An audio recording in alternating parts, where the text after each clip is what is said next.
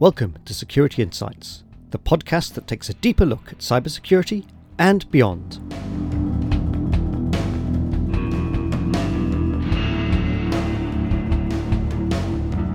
I'm Stephen Pritchard, editor and presenter.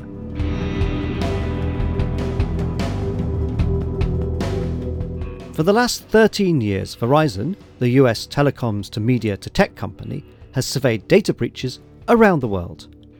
The project has expanded to include government and other commercial data sources. This year's report charts the rise of ransomware, the continuing problems of insider threats and accidental data loss, and the financial origins of cyber attacks. The DBIR is now one of the largest and longest-running security surveys, as Verizon's Global Head of Cybersecurity Strategy, John Loveland, explains. The original intention, and still remains the intention today, is to share information about what we're seeing from a data breach perspective, what we're seeing in the cybersecurity industry. And in the early days, it was really based on the investigations that we conducted as part of our security professional services or consulting services that we provide to companies. It was a means of sharing information of what we saw from the field, right? And over the years, what we found is that this information, we could make it more rich and we could provide more context if we had contributions from other companies as well and other government agencies. And so over the years, we've added contributors to the data sources. So, for example, we started early with the US Secret Service, then we added data from the US FBI, then we added information from various government agencies across the globe, as well as private sector industries and technology vendors. So this year we have 81 contributors to the report, and we looked at, through that, 157,000 incidents, security incidents, of which we identified close to 4,000 data breaches. And the difference between a breach and an incident is a data breach is when we have a confirmed disclosure of data. So you can have an incident that doesn't actually have a data disclosure. It's not categorized as a breach. And then you have ones where data has been taken out and stolen from an organization. And that's what we call a data breach. And that nuance is quite important because actually there's a lot of incidents out there where security has failed, but there isn't necessarily a loss. So, a great example of that is a DDoS attack.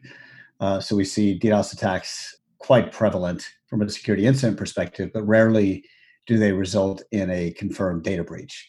And then you have other incidents where we know there's been an infiltration by a bad guy into an organization, but the incident was contained and no data was extracted. So it's important to distinguish between those two because we can look at all of the different elements of a particular security incident and categorize it sort of appropriately.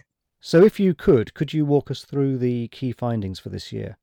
Yeah, you bet. So there's a number of findings that really extend kind of a pattern that we've seen over the last several years. So for example, ransomware continues to increase in prevalence, and it's become one of the more primary attack vectors that we see, particularly as you move into small and medium business.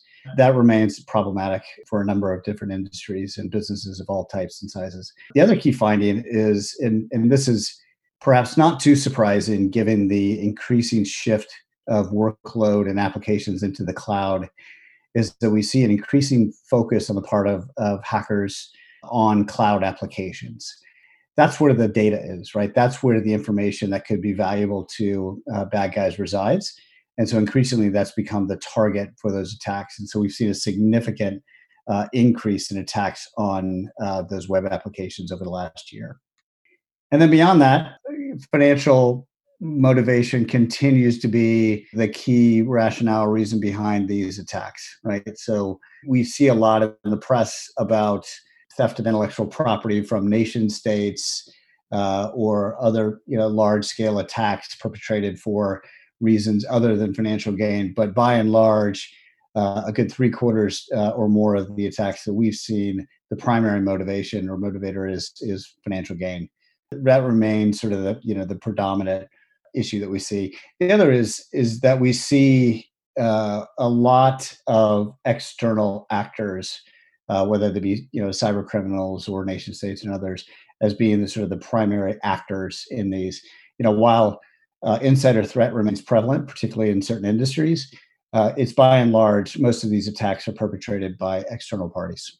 And you're seeing the attempts at financial gain increasing quite significantly. I think it was 71% in 2019 and 86% this year. Yeah, that's right. So if you look at back in the early days when we first started doing the breach report, you'd see all sorts of different motivations for external hackers, right? Whether it be what we used to call hacktivism. So you have parties that are interested in political points of view or what have you, wreaking havoc on websites. You have theft of intellectual property, all sorts of rationale behind these attacks. It's increasingly moving to really more of a financial motivations. And I can't help but think that ransomware and the uptick in ransomware is really driving a lot of that as well. It's just become such a low hanging fruit for particularly unskilled hackers to buy ransomware on the dark web or software code for ransomware on the dark web and execute that against victims.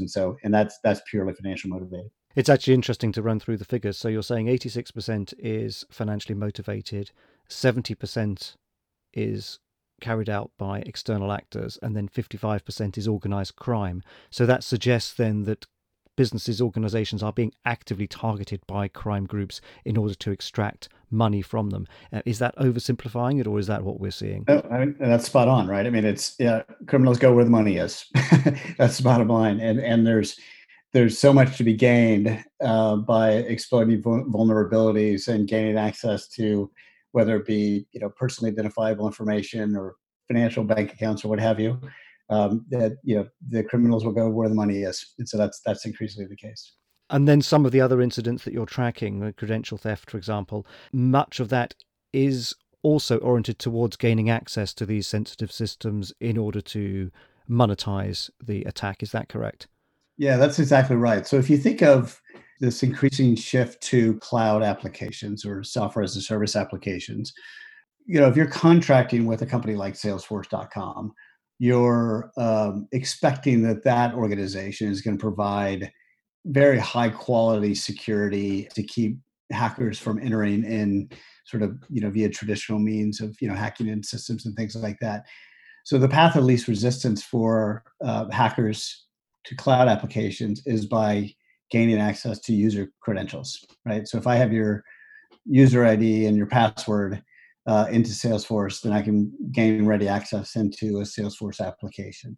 And the same is true with all of these SaaS applications. The predominant means by which these user credentials are being gathered is through phishing. Phishing remains the predominant attack vector or the tactic that the hackers are using to gain access to user credentials as well as to execute malware and other ransomware type attacks on companies is via phishing attacks. And are we also seeing attacks targeting in-house developed web applications or perhaps more niche ones? Yeah, we are. I mean, we're seeing attacks on, particularly in cloud-based development applications, platform as a service, development capabilities as a service. Those, again, that it falls into the category typically of theft of intellectual property as a key motive. So it's a smaller percentage of the attacks that we see, but it certainly is something that we see regularly.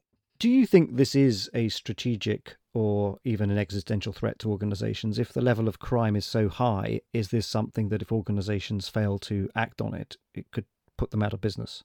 Well, look, we've already seen that from certain small and medium businesses, and we've certainly seen some major businesses take a significant hit to their share price. I think of the Equifax attack that happened several years ago here in the U.S., where the share value dropped upwards of 60% as a result of the hack over time.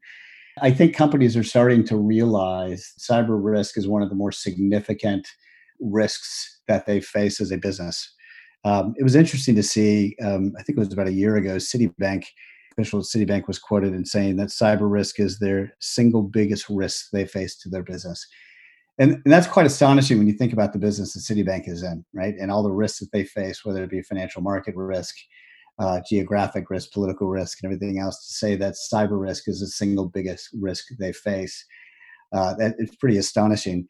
And I think as businesses move increasingly online and remote workers continue to proliferate as a result of the COVID crisis, but even beyond it, extending past that, you're going to see that cyber risk continue to increase. As the attack surface expands, we expect to see cyber risk continue to expand as well. And so it's an area that for companies that haven't prioritized it, it's certainly an area that they ought to be prioritizing, at least looking at it and evaluating. And one of the primary ways that they can start examining their business and understanding sort of where their risks and vulnerabilities are is by examining the data. And that goes back to the primary purpose of the data breach investigations report, is to share data about the likelihood of attacks, the prevalence of attack methods. And this allows for more increased prioritization on the part of companies as to where they ought to be focusing their efforts and their spending to mitigate that cyber risk. Can one business learn from the experience of another? I sure hope so. And again, I think that's what we're trying to achieve here. One of the areas that we've really expanded over the last several years has been our focus on looking at the attacks by vertical industry. We feel like there are certain patterns, whether it be attack motivations, attack patterns, that the types of attackers that these industries are likely to face. You can learn from your industry peers as to sort of what's most prevalent and where you ought to be focusing your resources. So I believe that there's significant advantage in leveraging data to help make better decisions about where to prioritize your efforts. And by prioritizing your efforts and your spending in areas of greatest risk and vulnerability, the greater likelihood you have of preventing or at least mitigating the risks associated with that. Are we seeing changes in board level attitudes to risk in the cyber domain at the moment? Are they becoming more aware of it? And say you've cited the example of Citibank there. That seems to me to be quite a shift for a financial services organization. But is that a more general trend? Well, we're certainly seeing it with public companies, right? So increasingly, we're seeing a very active regulatory environment, rather. So whether it be at the sort of the global level, the GDPR level, at the state level in the US, regulations by industries, regulations coming out of federal government, state governments around privacy and things like that. You're seeing an increasing focus on the part of the regulators on company security practices, particularly as it relates to sensitive data, whether it be regulated health data or financial data, personally identifiable information, things like that. You're seeing an increased regulatory scrutiny on those topics. And so public companies, I think for the last several years, and if you're in financial services, even longer than that, have been forced to comply with regulatory mandates. At the same time, I think that boards are starting to realize that in addition to the regulatory scrutiny they face, they also face scrutiny from shareholders. To the extent that there is a massive security breach that could have an impact on, brand value and things like that, that has a direct impact on share price. And so it's gaining the attention of boards. I think as you move, perhaps out of the heavily regulated industries into sectors such as, the public sector, right? So government agencies, or perhaps areas like, construction and real estate and areas like that, that really haven't been subject to some of the regulatory mandates.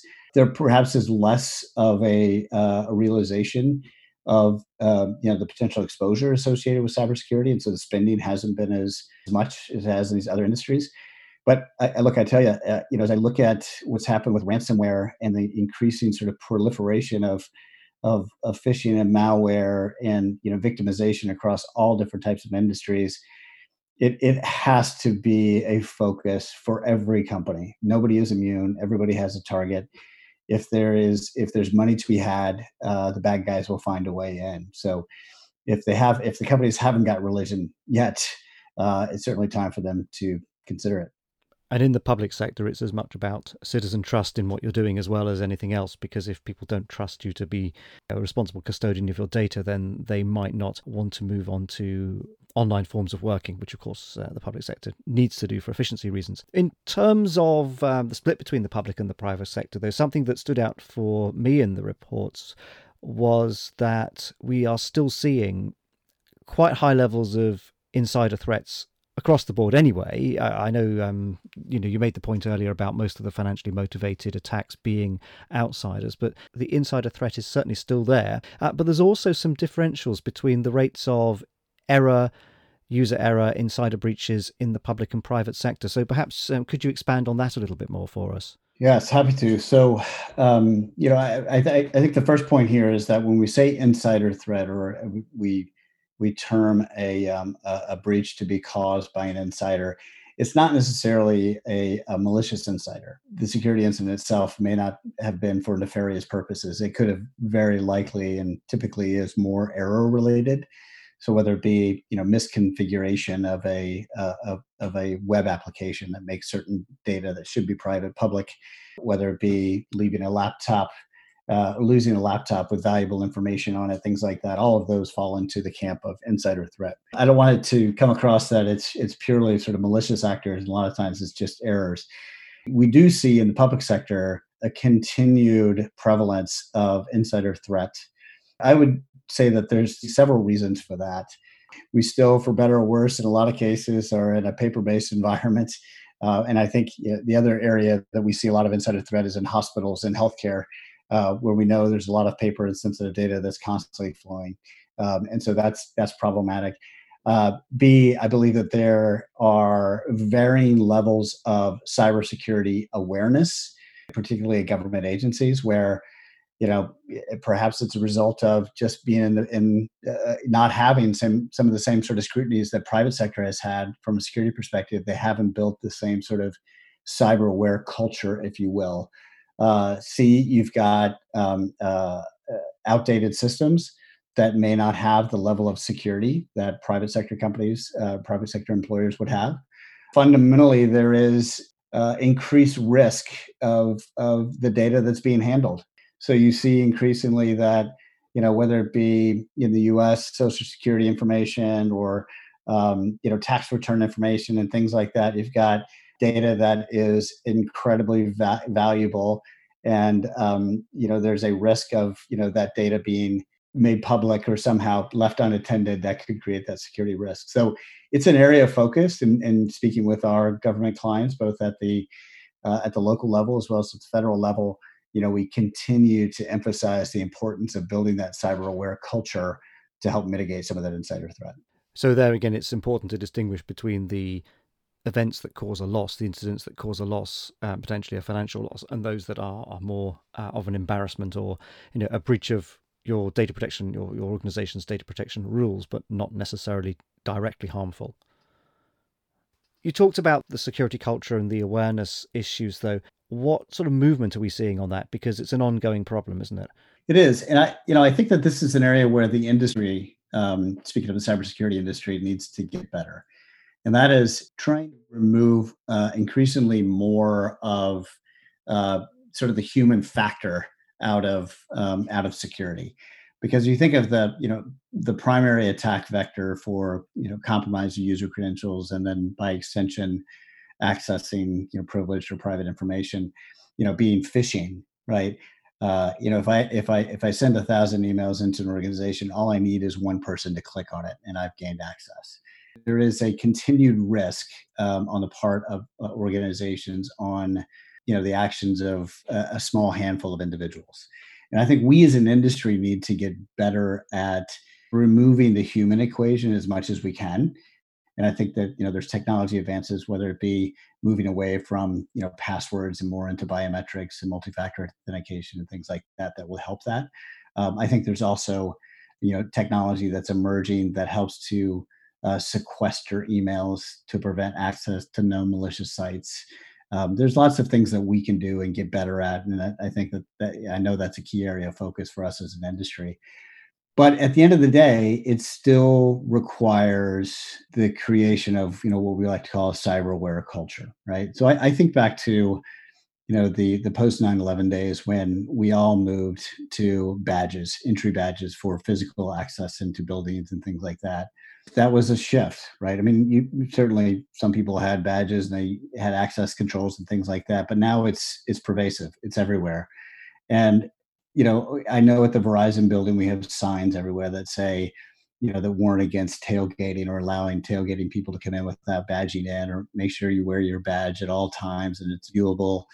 We need to create that same sort of sense of responsibility on the part of the individuals and the employees for cybersecurity, making them recognize that they're a valuable link in the chain, and in preventing cyber attacks, and then reinforcing that training over time. So often we see companies do a one and done type training session on cybersecurity, and it's as quickly forgot as it was learned. And there has to be a more pervasive culture of training and awareness building, um, to really help address this issue of sort of the challenges of that insiders can pose to the cybersecurity threats. Yeah, so that certainly needs to be continuous. Something else that you did highlight, though, in the report was that a lot of the attacks, not all, but a lot, follow an established pattern. And so it should be possible to block some or even most of those because the way the attacker comes into the organization is already known. Could you just explain how that works, or what you're suggesting that organizations should do based on that intel? This is one of the key reasons why we do the report, right? And so people can learn from experience and learn from other companies that have been breached as to what the critical vulnerabilities and attack patterns are, and what methods and steps attackers will take to infiltrate organizations, and what are the most prevalent attack patterns. Because if you can focus your defenses in what we call, on the kill chain, right, which is really addressing the different steps of the breach or the security incidents that were taken, then the more you can focus and prioritize your spending, your effort, your training, your technology on those particular problems, right? So, the whole key, the key uses of this report is to leverage data to focus your efforts on those areas that are going to make the biggest difference. And if we know what those key steps are in the kill chain, in the process by which hackers gain access to critical information, then we can take very directed, focused action to prevent those, and thereby reducing our overall risk. So it really falls into this, the overall concept here of how do you leverage data to make better decisions about where to prioritize efforts. Are businesses getting better at learning those lessons? I think they are. I mean, one of the things that we've seen, and sort of part of the, one of the bits of good news out of the report this year, is that some of the more traditionally sort of prevalent attack vectors, whether it be Trojans or sort of direct web app attacks, have actually reduced in volume, and we think that that's directly attributable to companies heeding our advice to really focus on patch management and ensuring that they've got appropriate security updates applied to systems and various applications. So we've actually seen companies get better with their what we call cyber hygiene in terms of patch management and patching cadence. And so that's a positive aspect, and we feel like we play a role in that, right? Just by showing and highlighting the vulnerabilities exploited as a result of failure to patch. I think the other aspect of that, we certainly can't take all the credit for. Security research has increased significantly, and there's an entire industry that's emerged of security researchers who are looking for vulnerabilities in web apps, looking for vulnerabilities sort of across the entire sort of IT infrastructure, and pointing those out. And sometimes that's embarrassing for the recipient of that research. But at the end of the day, that research is contributing to I think an upskilling or reduction of risk, across various industries and companies. That's good to hear. Just finally, then, breaking out the figures by region, in EMEA, you're seeing slightly different numbers. So, denial of service attacks make up 80% of incidents, 40% of breaches targeting web applications, and 14% associated with cyber espionage. Is there any light that the research sheds on why there are differentials between, say, North America and EMEA? Sometimes it's a function of the data that we receive. We have seen, particularly as it relates to GDPR, an increase in reporting of security incidents and breaches. So that's led to significant increase in the number of breaches that we've seen coming out of EMEA. I think in general, we can draw minor distinctions among the regions.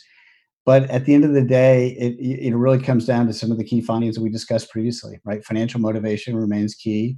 Web applications, because they're increasingly, the repository of sensitive data, is the likely focus for threat actors. Most of the actors are external, but you have, in EMEA, for some reason, there's actually a lower incident of insider threat.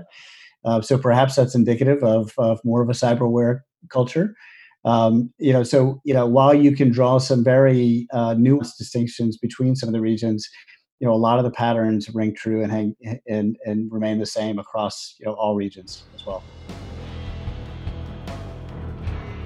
John Loveland from Verizon on the key findings of this year's data breach investigation report. That's all for this episode of Security Insights. We'll be back with our next episode in 2 weeks' time. But meanwhile, do subscribe at securityinsights.co.uk or on Google Play or iTunes. Thank you for listening.